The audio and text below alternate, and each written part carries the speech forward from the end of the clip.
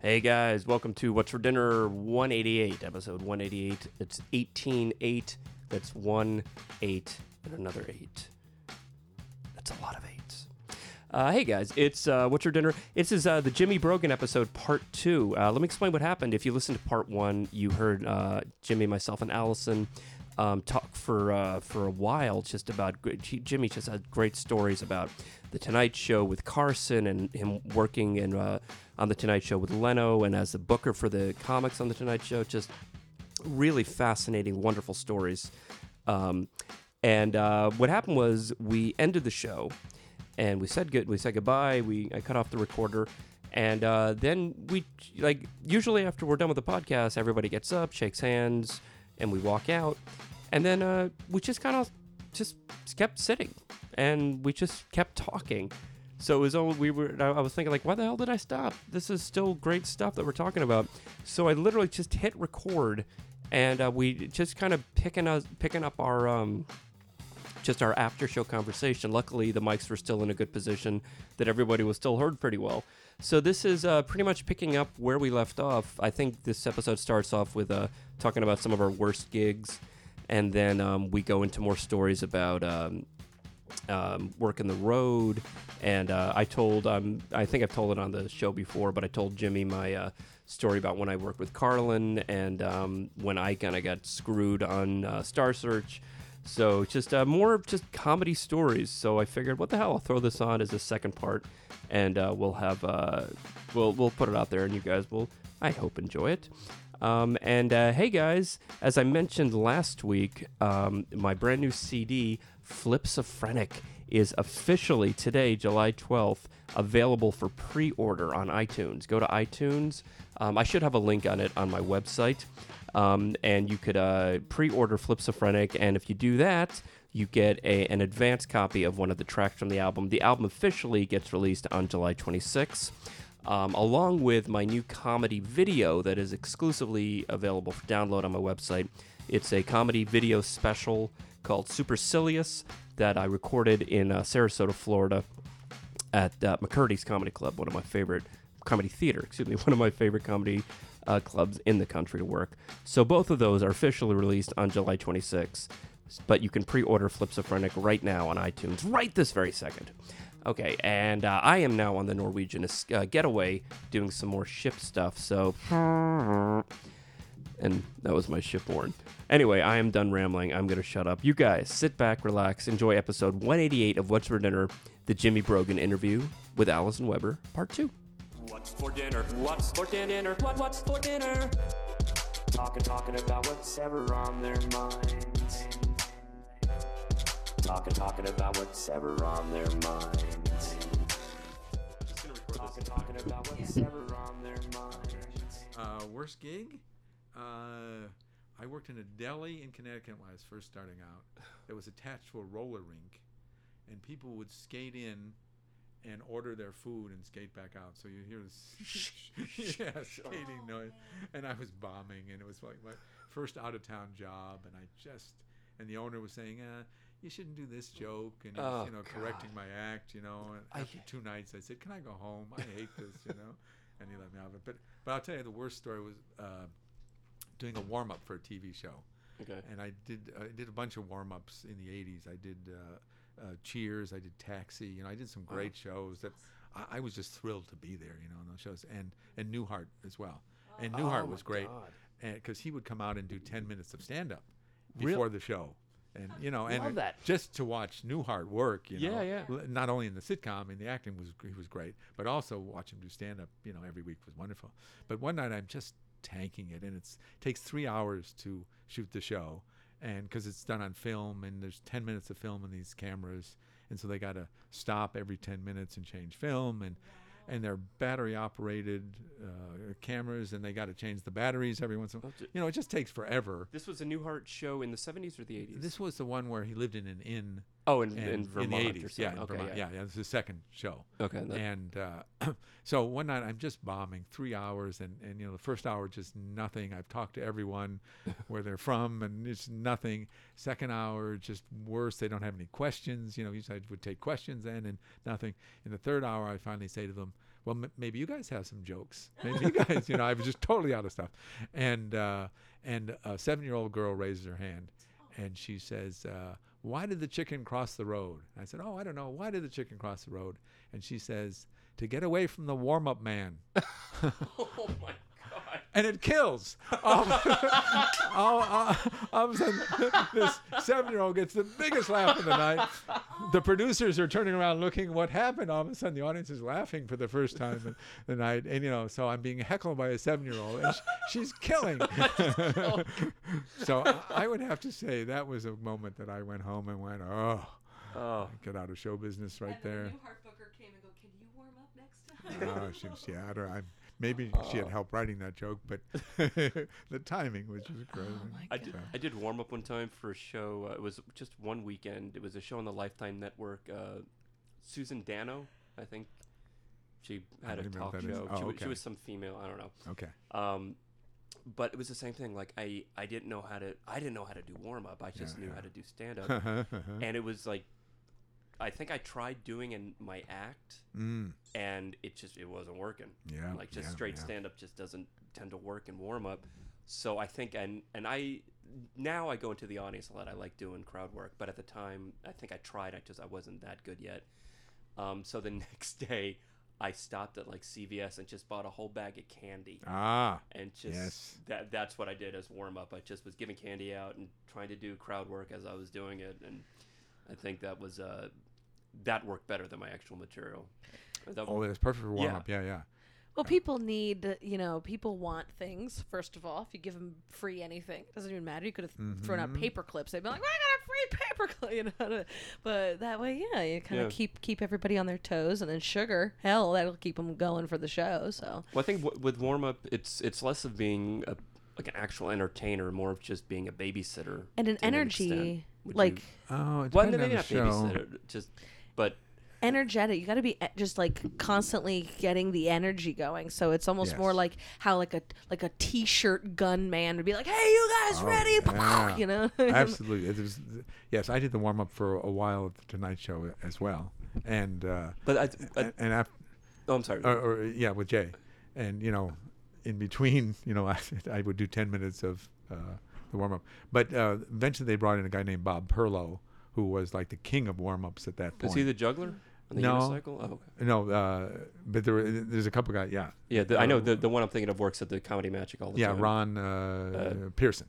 Yeah, who's great. Yeah, he's great at warm-ups too. And there's a couple other guys that are wonderful at warm-up too, but Bob Perlow was at the top, one of the top guys. Okay. And he wasn't even a stand-up. He was just knew to entertain the audience, get people up dancing, and the t-shirt cannon, and all that sort of stuff. People would, a t-shirt, I'll dance. It was great, and the energy would be up, and he was great at it, without doing any jokes.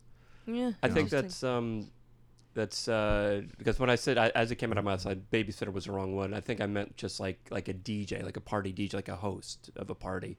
Oh, that's a better way to put it. It works better as a warm up than just a straight stand-up, because I think audiences just sitting in those uncomfortable listening. Chairs and having to listen, as opposed to being involved in some kind of like activity. Yeah, it's better, and like you said, it's better for the energy too, to keep the energy up. Yes, I did the warm up one time for a week at the Letterman show in Vegas. And this was, in the mid '80s when Dave was just the hottest thing in the world, and the show, and it was the hottest ticket in Vegas, and it was more calming the audience down than warming them up. It was just the opposite of it was just kind of focusing their attention because they were so excited there. And that's also Vegas, because they were probably, it's not like you're doing it in the middle of, Nebraska or something. You're in Vegas where everybody is already so oversaturated with entertainment, and they're like, you got to rein them in from getting drunk and gambling and blah, blah, blah, blah. So that's interesting. But they were really exciting. For, Dave to travel the show and be in Vegas, and, it was really an exciting thing. Yeah, and, absolutely. I saw on your site, you actually... Because I'm glad I'm recording this, because I meant to ask you this. You did warm up for the Golden Girls? I did. I filled in for someone one episode. Yeah. One episode. Yeah. Did you get to meet like Betty White or B. Arthur? No, but I had done a pilot with Betty White. Really? Yeah, and she couldn't have been nicer and funnier and more gracious, and she was just wonderful to work with. You know, Oh, you that's cool. thought she was a friend, you know, and we were just panelists on. Did you you know, tell? Did you say favorite thank you for games. being a friend? I didn't. Now, It's right there. how? I won't sleep tonight. I could have said that. I could have said Exactly. that. Flip would have been so much better at that than I was. I don't think I would have had the nerve to say that to her either. Oh my gosh. No, she's wonderful. Yeah. Oh, that's cool. That is so cool. And That's you got like to really royalty. work with some great people, man. Oh yeah. You really have. Just Like, when I look back on it, yeah, it's really a thrill. Royalty. Yeah. Just awesome. did you ever work? What a fun Because I got to work with Carlin a few times. Oh. Did you ever? I'll tell you a Carlin story. Yeah. Ooh, please do. I was doing a show in Vegas. I was opening for the Unknown Comic, and I was even more unknown than the Unknown Comic. And I think Yakov Smirnoff, Denny Johnson, and I, the three of us, were opening for the Unknown Comic. It was Murray Langston. Murray Langston, yeah, at the Hacienda Hotel, which isn't there anymore, but it was way down the strip, but by the airport. Before there was anything else down there, there wasn't anything else. I mean, it was a mile from any other hotel. It was way down there, and we were doing shows at 8 and 10 was the plan, and then Red Fox came in, and he wanted to do shows that those same 2 weeks we were there in the same theater. So we were then at 6 o'clock and 10 o'clock at night, and Red Fox did an 8 and a 12 show. Okay, but 6 o'clock in August in Vegas, it's still light out. Yeah. You know, no one's going to a 6 o'clock show. Yeah. So one night, I'm just tanking it there. You know, it was 2 shows a night, and I bombed every show for 2 weeks. I thought I should get out of show business after 2 weeks. You know, I was horrible. And but I'm so on 6 o'clock show one night. I'm playing to 14 people in this big showroom, just bombing. You know, and I see George Carlin walk in the back of the room. And sit down with his wife and take a seat, you know. And I'm talking to the audience, and I'm getting no laughs. It's horrible. And there's a guy sitting all by himself, and I thought, okay, this is my last chance to maybe get a laugh. And I talk to the guy, and I say, where are you from, sir? He says, I'm from St. Louis. And he's got, you know, one of those voice things because he's lost, you know, artificial larynx, I think it's called, and stuff, like a flashlight kind of thing up to his thing. And I say, oh, what brings you to Vegas? I've got cancer. This is my last trip anywhere. So not only am I bombing, but now I've got a guy talking about his cancer at the end of the thing. Through a voice box, no yeah, less. Yeah, and with the voice box, and everyone is just, you know, freaked out. And, you know, George Carlin's in the back, and I'm so embarrassed that I'm bombing, and, you know, and it not only bombing, but now it's about cancer and this guy's last trip ever anywhere. And then, good night. Thank you. You've been a great audience. And I just went and hid. I didn't. You know, Yakov and Denny Johnson, you know, they all went backstage to meet Carlin afterwards, you know, when he came back to talk to the Unknown Comic. But, you know, I went upstairs and hid in my room. I was so embarrassed. That it couldn't have been a worse set that I had with Carlin. Gosh. Yep.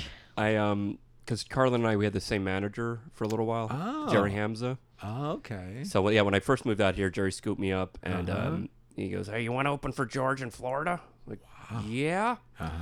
And this was, well, I'm from Florida, so my parents came over to see it, and it was just really cool. So, like 5 minutes before the show, I'm backstage with Dennis Blair. Oh, yeah. Dennis He's was great guy. So it was going to guitar comic. Exactly. He was George's go-to opener. He did George and Rodney. It was like their go-to openers. Okay, yeah. So I was going to do like 10. Dennis was going to do, I think, 15 or whatever, and then intermission Carlin. And it's a theater? It's a theater. Oh, nice. Yeah. Okay. So I'm backstage. I'm really nervous. And Jerry goes, okay, kid, you're on in 5 minutes. And I'm like, all right. And then we were kind of at the end of this like long hallway. At the other end of the hallway, the doors almost swing open like a saloon door, like the old saloons. And Carlin, all dressed in black, comes strutting down. He's, cocksuckers, you fucking cocksuckers. And it made us all laugh. And he goes, hey, Flip, I'm going to go put my stuff away. Then I'm going to watch you. I'm looking forward to seeing you. And I said, oh, cool. Thanks, George. Wow. So I go on stage, and I knew he was watching me, so I was just, like, really nervous. And I had a great set. Just, like, it was one of those just right out of the gate. Crowd was great. And I get off stage, and Carlin puts his arm around me, and he goes, kid, you're funny, man. You're like an ostrich on PCP. And I laughed, and I asked him. I said, "Can I use that as a quote for my Yeah. bio?" Wow. And he goes, "Yeah. Actually, what's funny? A PCP or angel dust?" And I said, "I think PCP. Yeah. Use PCP." And it just blew my mind that even at just some stupid quote, he still wanted to know what was a funnier word to Yeah. use in it. He's still rewriting it. So It's yeah, so funny. just like really, really cool guy though. Wow. Yeah, really, really. Yes, nice guy. I actually met him a few times, and he was great. Yeah, it just was- really nice to young comics too. Yeah. Like very supportive of the guys coming up. Like it was Yeah. really, really cool. But that's like the one feather in my cap that I can say that I got to open for Carlin. Well, I saw him in college before he became the long-haired, bearded comic. You know, Like he's- Hippie Tippy Weatherman it kind was- of era. Yeah, when he was still Wow. doing just TV parody stuff, and he was great at that. Yeah. You know, he was a great comic before he went through that change. Mm-hmm. You know, he was a really good TV. Oh yeah. You know, Oh, he comic. was very straight laced. Like those Yeah. early Carlin when he had the hair parted, wearing the suit. What was the bit he did about the was it Sitting Bull or the Indians? Oh, Yeah. I think you're right. Yeah, it was- something like that. uh-huh. But yeah, like you said, just all these like just very clean, polished, straight-laced TV characters and things. And then Yeah, I think right around that, him and Klein, I think, started hitting the political comedy in the '70s, and that's where he Yeah. went through his kind of metamorphosis. yeah, Yeah. yeah. So I- this was probably '68. I saw him Okay. before he changed. Yeah, Kind of toward.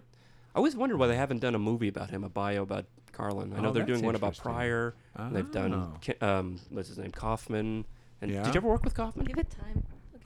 Yes, Andy Kaufman. Yeah, Really? he was still in New York when I started, so I would see him at the Improv, and you know he would get up and if the audience wasn't great, he would read from The Great Gatsby, Yeah, yeah. and Awesome. you know it sounds really funny to hear, but if you were in the audience, He And- was dead serious. and he would just keep going, Yeah. you know, until everyone left. You know, he was just.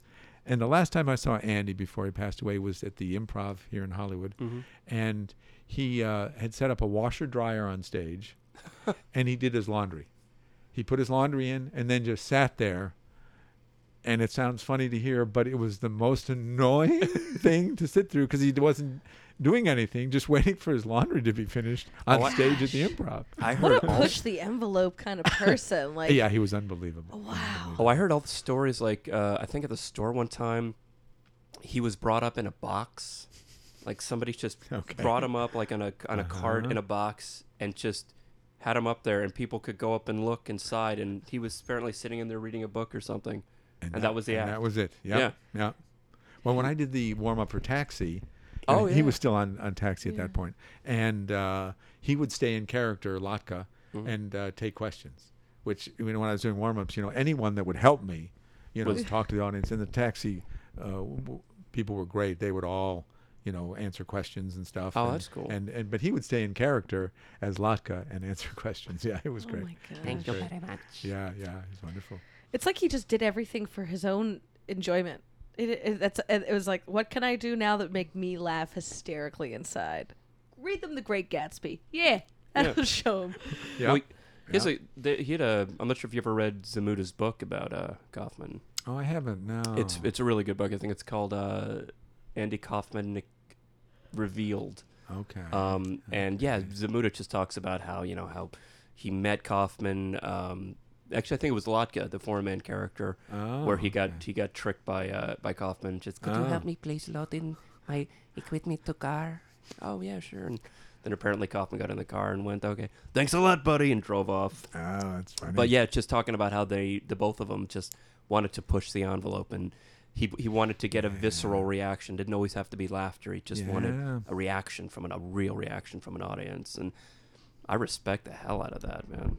Well, it would scare me to do that, but someone just told me recently on this trip to Nebraska, they said Andy Kaufman could do his show, his exact same act for children's parties as he did at the Improv in New York. Oh yeah. You know, he'd do that Mighty Mouse and Yeah. you know And- that and the early stuff sing-along. that he Yeah, did, yeah, and yeah. then turn into Elvis at the end. You know, he would do the exact same act for kids' parties. Well, That's so cool. he wanted to there's a story that he wanted to do a kid show for adults, like toward the end of his when he was getting near the end, he still wanted to do this kid show for adults that him and Zamunda have been working on, and it never came to fruition.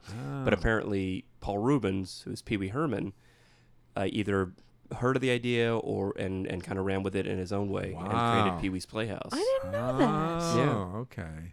So Pee Wee was inspired just by that idea, or did he? Pee Wee's Playhouse, I think, was came from the germ of Kaufman's idea as for a kids show for grown-ups. And now, I mean, look at there's so many kids shows for grown-ups nowadays. You know, all the Adult Swim kind of stuff is like exactly, but where those can actually ride the line where kids can watch them and enjoy them, it's like the Adult Swim stuff is completely directed at adults now. Like, do you think it's getting like too?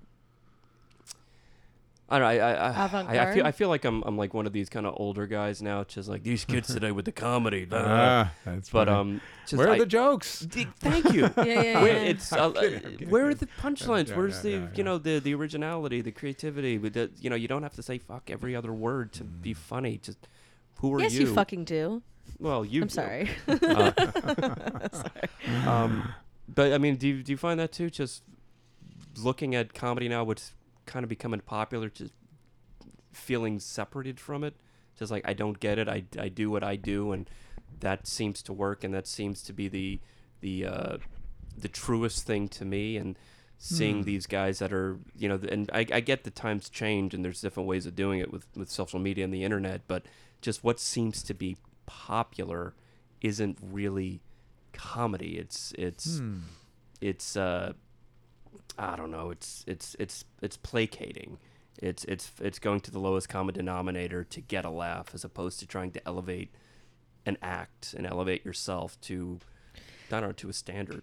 I don't know. Maybe I think it's I'm subjective though, because you have those people that will laugh at the placating nonsense, and maybe the people who find that funny are the ones who sort of need a dumbed down little idea or something like that. But there's still those people who are just solid writers. Like, you see these young guys who are solid writers, who do the punchline setup and everything, and then you see the other guy who just gets on stage and pulls his pants down and well, yells. that was Red Buttons. Well, yeah. Well, but I think there's always comics that, had acts that, were kind of junkier, easier, more basic kind of stuff. And they never really got that far. Where, I mean, I see, Gaffigan or Brian Reagan or Gary Goldman, these guys who are doing really smart, funny stuff. Yeah. Are doing theaters and doing great now, these guys.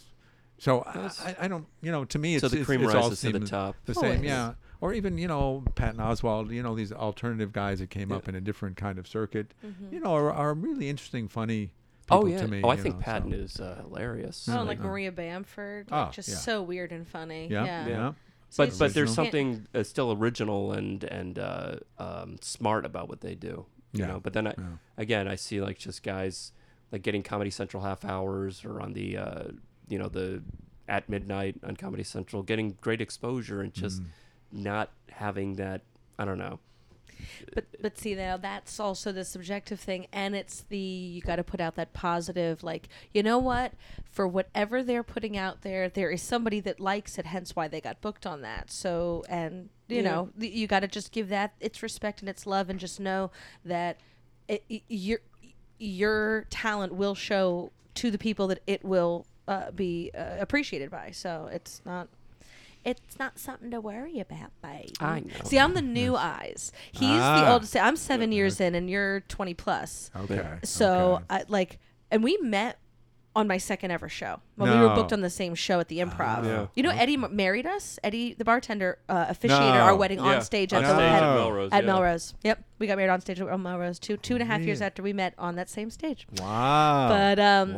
But it's one of these things, like, I'm seeing everything and I'm sponging everything the way that things are and have been for 7 years and so on and so forth. And I've learned so much from him, learning about the structure and the actual kind of like comedy schooling that would have happened over the last 20 years or so. But I do understand and see the changes that are going on with this newer, and if they're having success with the newer, crazier, sillier alternative ideas that worked. You're a very good wordsmith, honey. Thanks. No, that's still something to be respected, and given, even if it's their 5 minutes of fame, you gotta give them their credit for whatever silly idea they came up with. It's their idea and they put it forward. So. Well, I think from my perspective of having done it a long time, it seems to me like almost every comic got at least one opportunity. Whether we thought they were good or bad or, doing easy, cheap stuff, everyone got at least one opportunity. But the really good comics kept getting chance after chance. Leno did, a few movies, and then he did, a sitcom and stuff before he got the Tonight Show, before he got The Right Thing. Seinfeld did a few other pilots and, hosted some things. Nothing quite took until that Right Thing, but they kept getting opportunities because they were good. Other comics would get, one or two opportunities, and they weren't that good, and it would go away eventually. Dried up. That's true. And that's what's so happening the good comics, right now. keep getting chances. These Vine and Twitter stars and whatnot, that's exactly that situation. It's like you got your experience, you have many followers, you're going to go and do a show or whatnot, but then you don't hear about them after a couple months worth of their booking the clubs or whatnot. Because I know that a lot of comics are getting a little antsy in their pantsy about the kids who are filling the room because they have 800,000 Twitter followers, but then they get up and they have 5 minutes of things to say, and then the rest of the hour is nothing, and that's gonna just taper off. That's not gonna be what people want after a while. So. I was working a club where they had like the main room and then a little side room, and they I think it's a Saturday night late show. I was doing the main room, and this internet guy was going to do the small room, and apparently what happened was they oversold his show, and there weren't a lot of people for my show, so we switched. So I went to the side room. Okay. He was in the main room, and I'm like, well, let me go see what this guy is. You know what his act was? He ate things. He ate raw eggs. He ate cactuses. Okay. And this is filling a comedy club. But you can't. And it was. And could he do an hour of that? I mean, he had He'd have to use the bathroom at some point during it. He had a latrine right up the stairs. Yeah, exactly. He had some other guys with him that I think kind of padded this set by doing some spots up front, a little bit of improv. But he was the guy that everyone was coming to see to eat things. Eat stuff. And but that's why I say that novelty is going to wear off. Like right now, that social media and followers and everything over the last year or two has been a way to get people booked. But like we said, after the hour of that, it's going to be the word of mouth thing. The people that came to see the Cactus Man is going to go, he ate cactus for an hour. It's fun, I guess, whatever. And then they're not going to come back. They're going to tell their friends, and they're not going to come back. So all of a sudden, Cactus Man filled the room for the first 3 weeks, but then that's it. He's got no more. Cactus Man's dried up. Sounds like the worst superhero, by the way, Cactus Man. Cactus Man. What a prick. Sorry. He did it, guys. That's why you play the Good small night. rooms. Drop the mic. Exactly. Tipped your waitress. Oh my gosh, so funny. But yeah, I'm in that positive mindset that anything that happens, you just keep on moving forward and don't worry about this. By the way, your allergies aren't bothering you, are you? No, I'm actually pretty good. Okay, good. We did a big clean in here yesterday. Oh no. That's why I wanted to whisk you upstairs as quick as possible, because downstairs, they're pretty fluffed out down there. I'm allergic to, when we started dating, she had the cats, and I was like, I could deal with this, and then we fell in love, and I'm like, how attached are you to these cats? She goes, you're going to leave before they are. I literally raised them with a bottle. I found them when they're 2 days old, and I raised them with a bottle. So I'm imprinted as mommy for sure, and they're imprinted as babies. And so as soon as he goes, if I were to ask you to get rid of the cats, and I'm like, you're getting a new apartment. We're going to have separate lives. Yeah. So then, what's So you take allergy stuff every day? Not every day. If I feel my allergies coming on, I'll pop a pill and just try to nip it in the bud. What do you take? Claritin. Oh, Claritin D.